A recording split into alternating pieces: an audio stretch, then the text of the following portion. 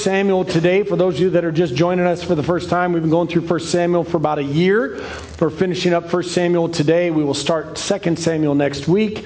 It was written as one book. We're just going to stick with it because I want to get into the life of David. Amen? Let's pray. Let's pray for the message real quick. Father God, we love you, we praise you, we glorify you in the mighty name of Jesus. God, we thank you for your word. We thank you that it's alive and that it's active and that it's sharper than any double-edged sword. God, we pray today that you would use this word to change us, to challenge us, and to convict us. Father, as we've come into this place, we need you to speak to us, directly to us, God. And so, Father, I pray that you would use this word to do just that we would leave here different because of you and your word. In Jesus' name, amen. Amen. 1 Samuel 31. Now the Philistines fought against Israel, and the men of Israel fled from before the Philistines and fell slain on Mount Gilboa. Then the Philistines followed hard after Saul and his sons, and the Philistines killed Jonathan, Abinadab, and Malchishua, Saul's sons. The battle became fierce against Saul. The archers hit him, and he was severely wounded by the archers. Then Saul said to his armor bearer, "Draw your sword and thrust me through with it, lest these uncircumcised men come and thrust me through and abuse me." But his armor bearer would not, for he was greatly afraid. Therefore Saul took a sword and fell on it. And when his armor bearer saw that Saul was dead, he also fell on his sword and died with him. So Saul, his 3 sons, his armor bearer, and all his men died together that same day. And when the men of Israel who were on the other side of the valley and those who were on the other side of the Jordan saw that the men of Israel had fled and that Saul and his sons were dead, they forsook the cities and fled. And the Philistines came and dwelt in them. So it happened the next day when the Philistines came to strip the slain, that they found Saul and his 3 sons fallen on Mount Gilboa, and they cut off his head and stripped off his armor and sent word throughout the land of the Philistines to proclaim it in the temple of their idols and among the people. Then they put his armor in the temple of the Ashereths, and they fastened his body to the wall of Beth Shan. Now when the inhabitants of Jabesh Gilead heard what the Philistines had done to Saul, all the valiant men arose and traveled all night and took the body of Saul and the bodies of his sons from the wall of Beth Shan, and they came to Jabesh and burned them there. Then they took their bones and buried them underneath the tamarisk tree and fasted 7 days. Do not tell me that the Bible's a boring book. It's not. Like, you get your nose in this thing, it's a page turner. Quick recap. We're going to recap the book of 1 Samuel. We're going to talk about the life of Saul, what's happening in this story. Saul is the king of Israel. David's the soon-to-be king of Israel. In this story, we see the culmination of Saul's life, and then he goes into battle, and he gets wounded with arrows, and then he's like, I don't want these guys to treat me poorly, so he asks his armor bearer, hey, would you kill me? The guy's like, no way, I'm not going to do that. So Saul kills himself, armor bearer kills himself, his sons die. Everybody's dead. The people that beat him come in, they find him, and they're like, hey, let's strip him off of his armor. Let's cut his head off. They stripped his armor, they cut his head off, they take him to the temple of their false god, and then they're there, and they're like, yay, we got Saul. And then these guys hear about it, and they're like, wait, they got our guy. So then they go down, and then they get Saul's stuff back, and then they fast for 7 days. What are we talking about this morning? Saul's life did not end well. For a guy that was supposed to be king of Israel, this is not the way a king is supposed to die. This book should have ended in such a way that Saul had gotten old in his years and he was passing off the crown to David, and it would be a smooth transition of power, and that all the people would weep because of the great man that Saul had been his entire life and rejoicing for the man that he had been. But no, the end of Saul's life was not a good end. And as we walked through 1 Samuel, we have watched this story of Saul's life of disobedience and rebellion and all these other things. And the application for us this morning is this. As a Christian, you want to end well. Yeah. You do not want your life to be a cautionary tale. You do not want one day for the end of your life to be not in a good way, that people talk about your life and say, don't end up like that guy. You don't want that to be your life at all. And so as we're going to walk through a recap of Saul's life in the end, I want you to be thinking in the back of your mind, I want to end well. And if you're here this morning and you're not a Christian, I guarantee you it's not going to end well for you. And so my challenge to you this morning would be to listen to the voice of the Holy Spirit. So at the end of this message, when I ask you if you want to give your life to Jesus, you can be assured of the fact that you will end well. Amen? Amen. The problem with many Christians is they have a goal identity instead of a grow identity. You will never arrive as a Christian. There's never a point where like, that's it. I read the Bible. You never get to a point where like, I went to church. I did that. Like, it doesn't work that way at all. The Christian life is a continual life of growing in who you are in Christ Jesus. It's not I'm just going to do it every once in a while. It is a continual track record of moving forward in Jesus Christ. The Bible says in 2 Corinthians 3:18, but we all, with unveiled face, beholding as in a mirror the glory of the Lord, are being transformed into the same image from glory to glory, just as by the Spirit of the Lord. Amen? We cannot become complacent. We cannot say to ourselves it doesn't matter how we live and it doesn't matter what we do with our lives. It completely matters what you do with your life. It completely matters how you live. And we're going to see this in the life of Saul. So let's get into this. Now, here's the question that I want to ask is, do we see Saul's life improving over time, or do we see Saul's life being destroyed over time? Because if you look at the whole entire story and the trajectory, Saul's life was not one of like going like this. Saul's life was going like this. Now, at the beginning of Saul, in 1 Samuel 9:17, God chose him to lead the people of Israel. 1 Samuel 9:17. There he is, the man of whom I spoke to you. This one shall reign over my people. God chose Saul to be king. God changed him in 1 Samuel 10:6. Then the Spirit of the Lord will come upon you, and you will prophesy with them and be turned into another man. God chose Saul, and then he changed him into a completely different man. And then God gave him a new heart. 1 Samuel 10:9. So it was when he had turned his back to go from Samuel that God gave him another heart, and all those signs came to pass that day.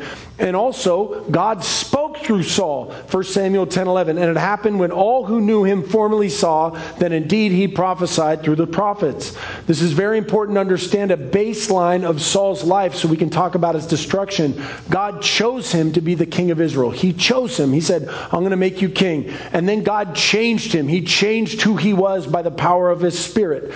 And then God gave him another heart, so what he desired and who he was changed. And then God used him spiritually and mightily and used him as a prophet of God to speak through him. If you don't know what prophecy is, it's when God speaks to a person, the person speaks and it's God himself speaking.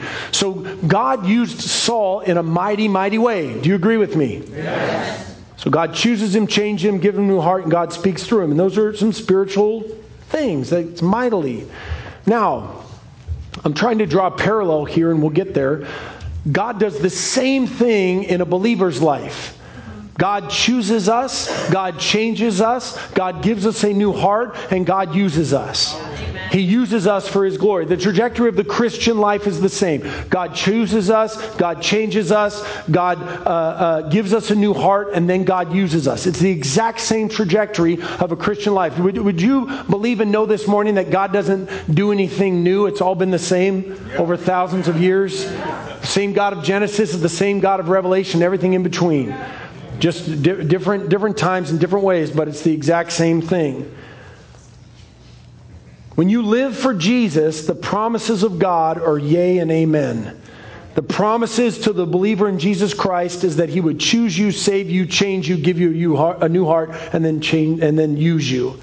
And God promises if you come to Him that He will forgive you of all sin, that He will make you new, that He will give you new life, that you will get peace, that you will get joy, that you will get love. The Bible says in 2 Corinthians 5:17, if anyone is in Christ, he is a new creation. The old is gone and the new is come. And all these are reconciled to Christ Jesus, who has given us the ministry of reconciliation. That's a different sermon. How many of you people noticed that we chopped down the trees in the parking lot? Yes. Glory. Some of the tree lovers are like, why did you cut down a tree? Why? Because the book of Jeremiah said that they started to worship the trees and the rocks, and we don't want you to become that. Hallelujah. Chop those things down. Don't learn to worship them. We also may have chopped them down because every time we had to do a parking lot repair from those buggers, it cost us $10,000 to $20,000. And so it's a whole lot cheaper to just chop them down and just be done with them. Pastor Jeremy doesn't have to clean up the leaves all winter long. We don't have to worry about slipping and tripping and all that other stuff. And it looks nice and clean. It's really nice. Here's the other part of it that I realized as I was working on this sermon is that if you think about those trees, they'd been there for many, many years. And we cut down the trees. They took these chippers and they chipped up all the limbs. They cut up all the logs. Men came from all over because we gave away the wood for free for people to go and burn it. We will never be able to go and grab those trees, put them back together, and put them in our parking lot. That's right. They've been utterly and completely destroyed. We cut them. They're gone. It's a word picture of your life in Christ. Like when you come to Jesus, he completely destroys the old man. Amen. He chops it up. He destroys it. You can never go back to being that person again. And so every time you come into the parking lot, you're like, what happened to those trees? You think to yourself, what happened to the old me? He's been destroyed. He's gone. He's never coming back. I'm a new creation in Jesus Christ. Amen. It's a promise of Scripture. A promise of Scripture is Ezekiel 36:26. I will give you a new heart and put a new spirit in you. I will take the heart of stone out of your flesh and give you a heart of flesh. The promise to the believer in Jesus Christ is that he will make you a new man and that he will give you a new heart. Amen? Same thing that happened with Saul is the same thing that happens with us. God removes the old man and makes us a new man and gives us a new heart.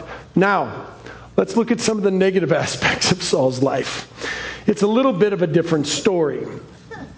Because what happened in Saul's life, and this happens in believers' lives as well, is that he started to believe that he was above correction. Yep. He started to believe that he was above a rebuke. He started to believe that he was above destruction. He started to believe his own press clippings. He thought, you know what, I'm king. What could happen to me? I'm in charge and I hold all the power, so I'm going to do what I'm going to do because I'm king. He had forgot who made him king. Amen. He forgot that it was God that called him, that God had changed him. And so at the end of his life, this is the end of his life. This is a cautionary tale of what happens when you live a life of pride and you forget the fact that Jesus Christ saved you. Amen. Now I understand you say, well, Jesus Christ didn't save Saul. Well, if you believe in the Trinity, Father, Son, Holy Ghost, he was there in the beginning in the book of Genesis. Yeah. Same Jesus, same God, same Holy Spirit. Yeah. He changed him. Amen. The big question is, what leads up to this level of destruction? How do you go from being God's chosen, God's mouthpiece, God's ruler, to now your own men won't mercy kill you as they should have done to save their king? And they're like, dude, we're not even going to help you. This is on you. You want to live life to yourself? This is your just reward.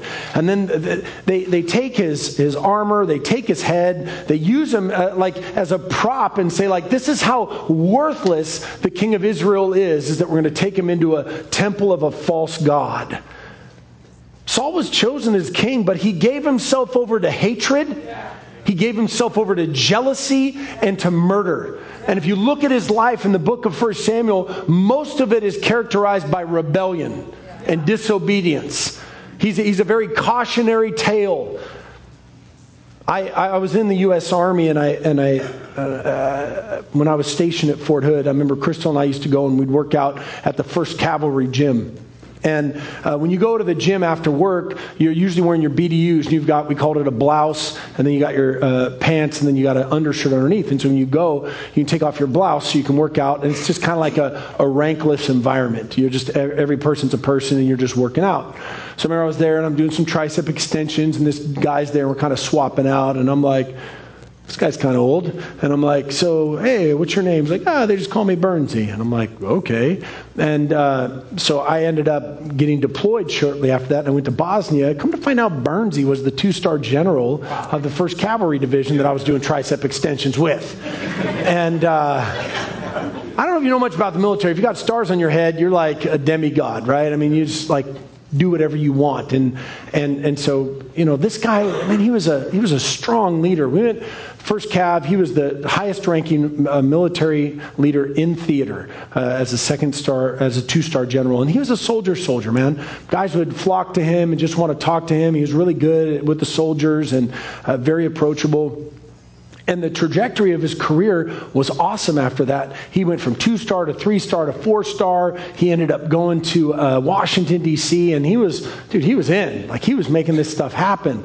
He was a great, great general leader until he started sleeping with his assistant. The military really frowns on that kind of stuff.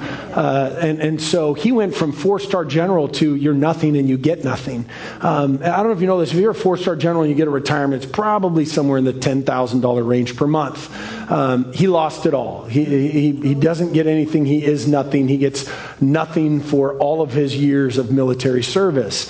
Why do I share that story with you? The trajectory of a man that believes that he's more important than his title loses sight of what he's supposed to be doing with his title. It's a cautionary tale, but the parallel is no different than King Saul, is that King Saul was on this great trajectory. Honestly, I think a king of Israel is more powerful than a 4-star general, but his life has become a cautionary tale. See, I want to know how you go from 1 Samuel 9:17. So when Samuel saw Saul, the Lord said to him, "There he is, the man of whom I spoke to you. This one shall reign over my people." And then the Lord said, 6 chapters later in 1 Samuel 15:11, God said, "I greatly regret that I have set up Saul as king. For he has turned back from following me and has not performed my commandments." This dude's life was so horrible that God himself was sad that he put him in the king position. How does that happen? How do you go from king of Israel to the creator of the universe looking at you and going like, dang it, why did I do this? Why did I set this guy up? I mean, God even stopped talking to him in 1 Samuel 28:6. And when Saul inquired of the Lord did not answer him, either by dreams or by Urim or by the prophets.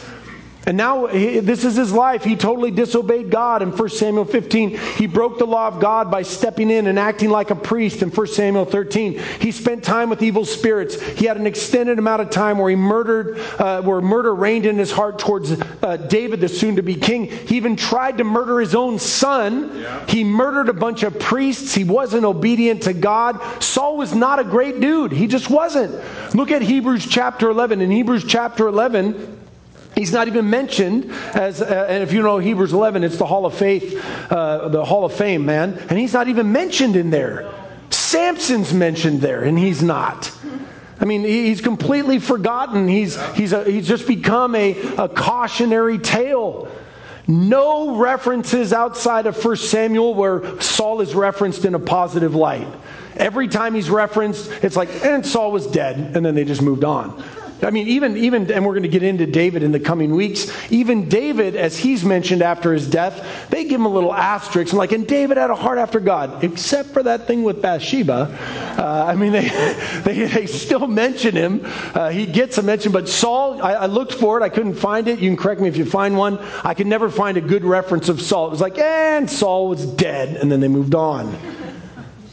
Saul was so deceived that he didn't even know that God wasn't with him anymore. The slippery slope of sin pulled him away from his calling in his life of God. And this is what happens. Like, people don't set out and be like, I'm going to end my life. I'm going to go in destruction. What happens is that you're going like this, and there's like a little tiny degree of change, and then a tiny degree of change over time just goes like this, right? And it completely changes the trajectory of your life. So I have struggled with my weight my entire life. From junior high on, I've just been up and down in sports and military and everything else. And when I got out of the military, man, I swore to God and everything holy that I was never going to work out ever again, and I was going to eat whatever I want. And I did, man. It was so good. I got out in 2003. I swore I'd never exercise again. The military has a way of doing that. It just kind of takes the joy out of stuff. And so that year, it was 2003, I went from about, I think when I got out of the military, it was just under 230. And then by Thanksgiving, I was rocking in the 270s. Like, I was on my way. And I got out of the military and my pants were like a 38. And then by then, they were like a 42. And I remember me and Chris were going away for Thanksgiving, and we ended up down at old JCPenney at the South Center Mall. And where are my people at? All right. We're at South Center, and So we're looking for pants, and the 42s were starting to and so I was like, I'm going 44s. And so we were at JCPenney literally for like an hour and a half, because trying to find a 44-34 is not an easy task.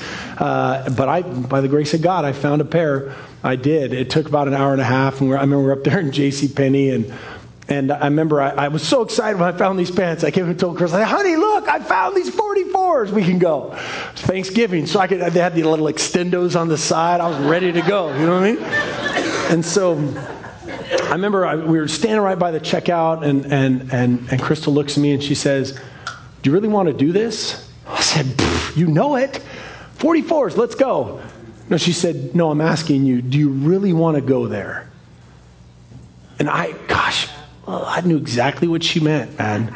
Because 40s to 42s to 44s turned into 46s. I took those pants, I slammed them on the ground. I said, let's go. We're leaving. We had a long drive back to Covington in the car. I don't think we talked much that day. But one thing did happen. I never went up to 44s. I'm in 36s now. And it's because my wife asked me those questions. Do you really want to do that? And the truth is, in my heart, I don't. But because someone that loves you enough, challenges you enough to say, I'm noticing that you're not catching, that you're turning into another direction. Make no mistake, folks, this isn't a funny story about how Pastor Matt got fat. That's not the point of the story. The point of the story is your sinful life that will change by 1 degree of second, and then you're in the size whatever, sin pants. That's the story, okay? It's not a health and fitness story. It's a sin story, amen? You guys picking up what I'm dropping? Saul didn't set a limit. He didn't notice the trend. He didn't respond to rebukes. There was no repentance at the end of Saul's life. Do you notice that? This was a moment that right before he died, he could have called out to God and said, God, forgive me. I've done you wrong. But no, his pride followed him all the way to the end. All the way to the end, his pride followed him. Folks, since Genesis, the only thing that has pleased God is righteousness by faith. Is believing God. And the big question is, and the question that you're asking yourself, if Saul fell away from serving God, what about us? Because God is not a respecter of persons. That's what it says. Now, I don't know where you're at, but for me, I don't believe in once saved, always saved. I just don't believe in that. I don't believe that the Bible teaches that. And I'm going to share with you a handful of scriptures to prove to you that it is possible to fall away into disrepair and end poorly. End poorly. Beginning of the sermon, we want to end well. We don't want to end bad. Saul's life, he started on a path of destruction and didn't notice it. Our lives, we want to stay on a clear path, growing in God and keep ourselves from destruction. Watch all these verses. Matthew 24:11, Jesus. The many false prophets will rise up and deceive many, and because lawlessness will abound, the love of many will grow cold, but he who endures to the end shall be saved. 1 Timothy 4:1. Now the Spirit expressly says that in latter times some will depart from the faith. You can't depart from something you didn't have. It doesn't say some will never come to the faith. It says some will depart from the faith. Meaning you were in the faith and then you departed from the faith. Giving heed to deceiving spirits and doctrines of demons.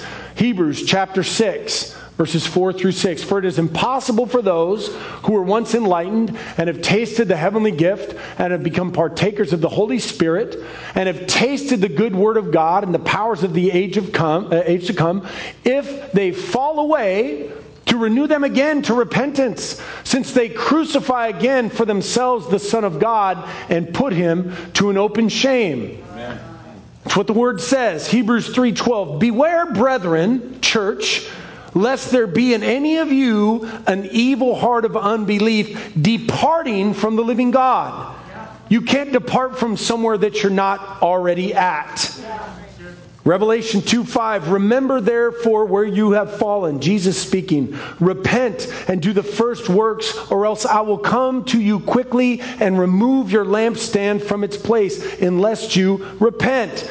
2 Peter chapter 2, for if, after they have escaped the pollutions of the world through the knowledge of the Lord and Savior Jesus Christ, they are again entangled in them and overcome, the latter end is worse for them than the beginning. For it would have been better for them to have not known the way of righteousness than have known it, to turn from the holy commandment delivered to them.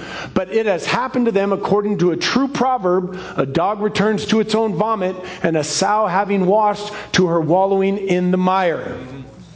Jesus, John 15:6, if anyone does not abide in me, he is cast out as a branch and is withered, and they gather them and throw them into the fire, and they are burned. Now, which one of these do you think that Saul was living in? Do you think that Saul was living in the grace of God, or he had departed from the living God? Departed. Like, I don't know how you can read the scriptures and say that he didn't. He changed the trajectory of his life. He changed the way that he was living for the Lord. Did Saul abide? No. Did he depart? Yes. Did he have an evil heart? Yes. Did he repent? No. He's not ending well. He lost all of his sons. He lost his kingship. He died in battle. And his life is a cautionary tale to the believer of how not to end well. We want to end well. Don't believe that your life is above destruction. Don't believe that somehow you're magically going to just end up there someday. It's not true at all. I've been serving God for almost 30 years. I've been a pastor for 16 years, and I've seen the path of destruction, and it starts slowly. It starts very slowly. It's just a tiny little degree that people move another way, and they start to begin to tell themselves lies like, well, I'm saved by my faith, and I've got this other thing, and they're completely living contrary to the scriptures, and it turns into a life that's completely devoid of God, where just like Saul, the spirit departs and God no longer speaks, and they don't even realize it. Yes. The life of Saul should challenge us. And again, I give you guys a little bit of grace. It's not one afternoon of destruction, okay? You're good. It's just a lifestyle, man. Yeah. Like we all, I'm not going to stand up here and say, well, in 16 years of being your pastor, I've never sinned. I have sinned, okay? It happens. It happens to all of us. There's a constant battle in the flesh in our lives. But there's a huge difference between living in sin and struggling with sin. There's a huge difference between I'm getting there versus I'm staying there. There's a huge difference. And so how do we protect ourselves from that? Well, Jesus spoke to us in His Word, so we're able to see it. It's in Matthew 7, 21 through 23. Not everyone who says to me, Lord, Lord, shall enter the kingdom of heaven, but he who does the will of my Father in heaven. Many will say to me in that day, Lord, Lord, have we not prophesied in your name, cast out demons in your name, and done many wonders in your name? Verse 23, and then I will declare to them, I never knew you. Leave this up here. Depart from me, you who practice lawlessness. These are the two keys. You have got to know Jesus and not practice lawlessness. If you want to make heaven. If you don't want to make heaven, it doesn't apply. But if you do want to make heaven and you want to end well, you want to stay in an abiding relationship where you know Jesus and Jesus knows you, and you don't want to practice lawlessness. And again, it's the huge distinction and difference between I'm celebrating my sin and I'm struggling with my sin. I still have sins that I struggle with on a daily basis, but I don't look at them like, well, God, this is just who I am. This is who I'm going to be. No, I say, God, root these things out of me. I want to honor you with my life. I need your help. Thank you, Lord. You know Him through an abiding relationship with Him. When you worship and you fellowship and you have discipleship, and when you serve and when you give and you live in Him, He is your life. He's what you think about. This following Jesus is an all or nothing proposition. It's not some halfway like, I'm going to sprinkle a little bit of Jesus on it. It's not I raised my hand one time when I was a kid, and the funny people always say to me, are you a Christian? Well, my grandpa was a preacher. I didn't ask if your grandpa was a preacher. Are you saved? Are you walking with Jesus? Yeah. Not a part of your life. He is your life. Yeah. It's when you're consumed with the things of God. Yes. And I get very frustrated with people, and they say things like, oh, you're such a zealot. What else can you be? Yeah. What is you supposed to be, man? I was saved from my sin. I was saved from my destruction. He set me free from the law of sin and death. Yep. How can I not live for Him? How can I not give Him my whole life? He did everything for me on the cross, and I'm just going to give Him my leftovers? You got to be kidding me, man. No way. We struggle with sin, but you can't practice lawlessness. You can't practice it. You can't celebrate it. I always like to use the Bible because I want you, if you're going to get upset with the Word of God. Don't get upset with the guy that's reading it. Amen? 1 Corinthians chapter 6, continual unrepentant sin. 1 Corinthians chapter 6, verse 8. No, you yourselves do wrong and cheat, and you do these things to your brethren in the church. Do you not know that the unrighteous will not inherit the kingdom of God? Amen. Do not be deceived, neither fornicators, and I have to describe this. It's people that have relations outside of marriage, nor idolaters, people that worship things other than God. Idolatry is a very sticky one because people say, well, I don't go to some false temple. I just, worship my television in the shopping mall. Worship myself. Nor adulterers, people that have relations outside of their marriage relationship, nor homosexuals, people that have same-sex relationships, sodomites, same thing. Thieves, people that steal, nor covetous. Covetousness is an act of the heart. People say, well, I'm not doing anything wrong. And there's things that you do in your heart and mind that will keep you out of heaven. There you go. Amen. Covetousness, nor drunkards. Getting drunk will keep you out of heaven. Revilers, partiers, extortioners, people that manipulate other people to get their own way. Well, I'm not running a racket. I'm not taking from the guy at the store. But are you extorting people with your manipulative emotions?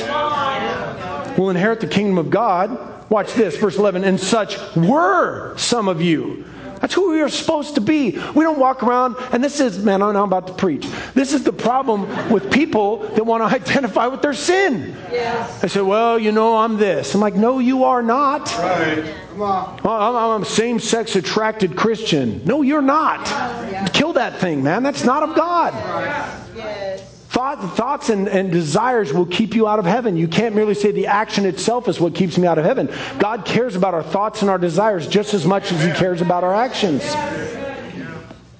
So how do we stay out of there, man? How do we make sure that we're where God wants us to be? Again, the Bible shows us a way. 1 Timothy chapter 4.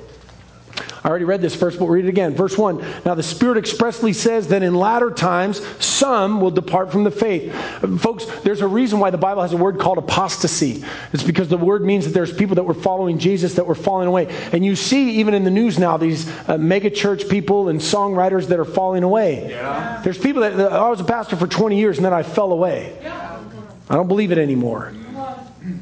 Giving heed to deceiving spirits and doctrines of demons, speaking lies and hypocrisy, having their own conscience seared with a hot iron, forbidding to marry and commanding to abstain from foods which God created to be received with thanksgiving by those who believe and know the truth. For every creature of God is good, and nothing is to be refused if it is received with thanksgiving, for it is sanctified by the word and God in prayer.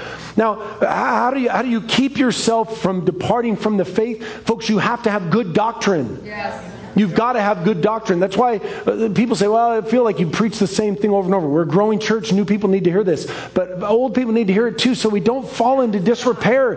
We're in this information age where people are on the radio and on TV and on the internet and in videos, and they send me like, well, this sounds good. But does it line up with the Word of God? Because a little bit of direction change, and all of a sudden you're believing lies from the pit of hell because someone's holding a Bible. Don't believe it. Don't fall into giving over to deceiving spirits and doctrines of demons. Because what happens is verse 2, your conscience gets seared with a hot iron. Because that's the hardest part about bad doctrine. When you get bad doctrine in your head, your brain becomes seared. And so even when someone's trying to put good doctrine in you, you resist it because you've got bad doctrine that has made your mind think a certain way. You've got to be very protective about what you read and what you watch and who you listen to.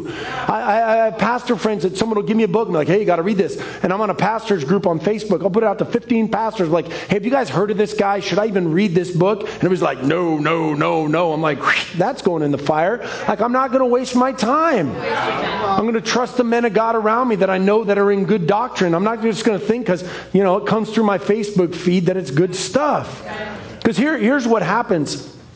Is that when you give over to spirits and doctrines of demons and you get your conscience seared, verse 3 becomes the culmination of it, you turn into a legalist. Yeah. You turn into a legalist where Christianity starts to be rules instead of relationship. Yeah. Where you end up thinking like, well, I go to church, I'm saved, I give, I saved, I said this and I did this, whatever, and it ceases to become a relationship with God. Going to church does not save you. That's right. Giving doesn't save you. Serving doesn't save you. None of that saves you. It matters what you wear in the sense that, like, please cover up your bodies. But like what you wear is not what saves you. Not even how you act is what saves you. You can live a life where you're like, well, I didn't do that, I didn't do this, I didn't do this, so I'm saved. That's not how this thing works at all. You are saved by Jesus Christ and what He did on the cross, and that alone. That's it. He did everything on the cross. It's not in your court at all. And I understand when I preach a sermon like this, and someone will be like, well, I don't understand because it sounds like you're putting it all on us. That's a doctrine of demons right there. I'm not putting it on you. What I'm saying is He has done 100% of it, but if we don't stay in His 100%, we can drift away. There's a verse here that I want to share with you, and it's in Philippians chapter 2, verses 12 through 13. It says, therefore, my beloved, as you have always obeyed, not as in my presence only, but now much more in my absence. Watch this, because we're going to put them both together. Work out your own salvation with fear and trembling. That's what we're talking about. Working out your salvation with fear and trembling. You've got to be involved in the process. But watch this. For it is God who works in you, both to will and to do for His good pleasure. The two go together. You cannot work on your own salvation on your own, because it's God Himself that is working inside of you, because it is His will and it is His power that He wants to work it out in you, but you have to work it with Him. Amen? Yeah. It's not 100% you. It's not. But you got to get on the bus. Amen? Like you've got to get the Bible in front of you. You've got to choose when the thought comes in to not hold on to it. You've got to choose to not go and do that action. You've got to choose to not give yourself over to that. You've got to choose when you get a check in your spirit and the preacher's preaching something and it touches you and you get upset, that you respond to the prick of the Holy Spirit and say, that's from God. I'm going to change that. That's right. Because I want to honor God with my life. Amen? The Bible says we're transformed by the renewing of our mind. We must not allow our minds to be open. We can't allow ourselves to not be rebuked by the Holy Spirit. And I understand that a lot of times the Word will convict. I come here on Wednesday nights, and these preachers are banging on me all the time. I said to Jay on Wednesday, I was like, was that about me? And he was like, no. I said, because if it's about me, you didn't have to write a whole sermon about me. You just talk to me about it. Because I want to be convicted. I want the Holy Spirit to be like, don't let that be you. Because I don't want it to be me, man. I want to honor God with my life. Finally, you've got to stay in the Word and prayer. Verse 5, so it is sanctified by the Word of God and prayer. Folks, when you stay in the Word and prayer, you know good doctrine so you don't get led astray by deceiving spirits or doctrines of demons. And I understand people come down here and hear my preaching. I'm like, I don't like that preaching. Okay. Probably not going to like your Bible either. But I care very little if I'm judged by you. I care more that I'm judged by Him. And so if it hurts and it stings, praise God. And say, Lord, thank you, because I want to end well. I want to end well. I don't want a preacher to have to stand up at my death and have to tell lies. I want them to be able to stand up and say, well done, good and faithful servant. And it's not about perfection, friend. It's not that at all. It's about walking an abiding relationship with Jesus. He'll do it. You just got to hold His hand. Amen? Amen. Would you close your eyes? Would you bow your heads? If you're not a Christian this morning, I want to invite you to become one. It's hard and it's easy at the same time. You know if you're a Christian, man. You know it. But you also know if you're not. And if you're sitting here this morning, you're thinking, you know what? I need to follow God, man. I need to walk away from this life that I'm living.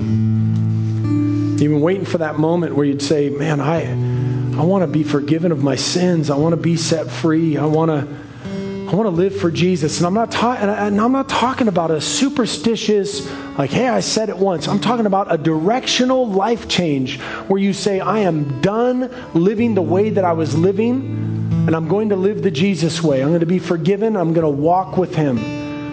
And if you've never made that decision before, you need to do that for the very first time today, we want to pray with you.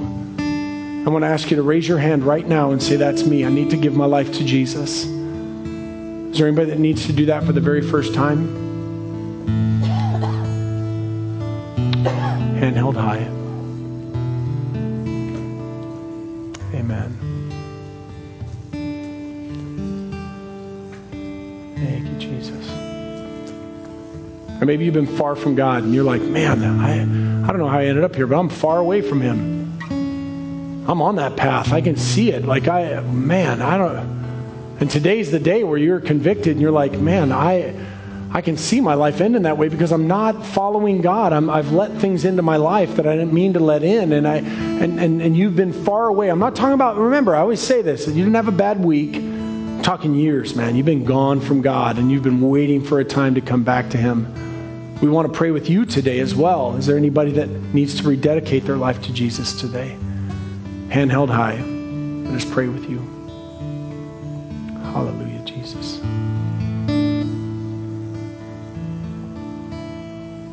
Now for the rest of us, our prayer simply should be, Lord, keep us. Father, guide me. God, Father, continue to convict me. If there even be just a little bit that you don't like about me, God, by the power of your Holy Spirit, help me to change it, God. I want to know you and I do not want to practice lawlessness. I want to end well. I want my life to be pleasing to you. Father, I pray that for all of us this morning, Father, myself included.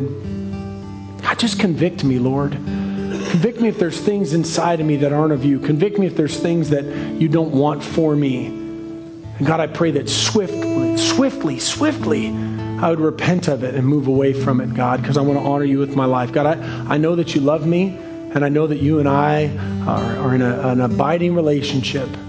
But if there's going to be a problem in this relationship, God, it's going to be me. It's not going to be you. And so I pray that I would forever be in your will, Lord. We thank you and we praise you in Jesus' name. Amen. Amen. Why don't you stand up with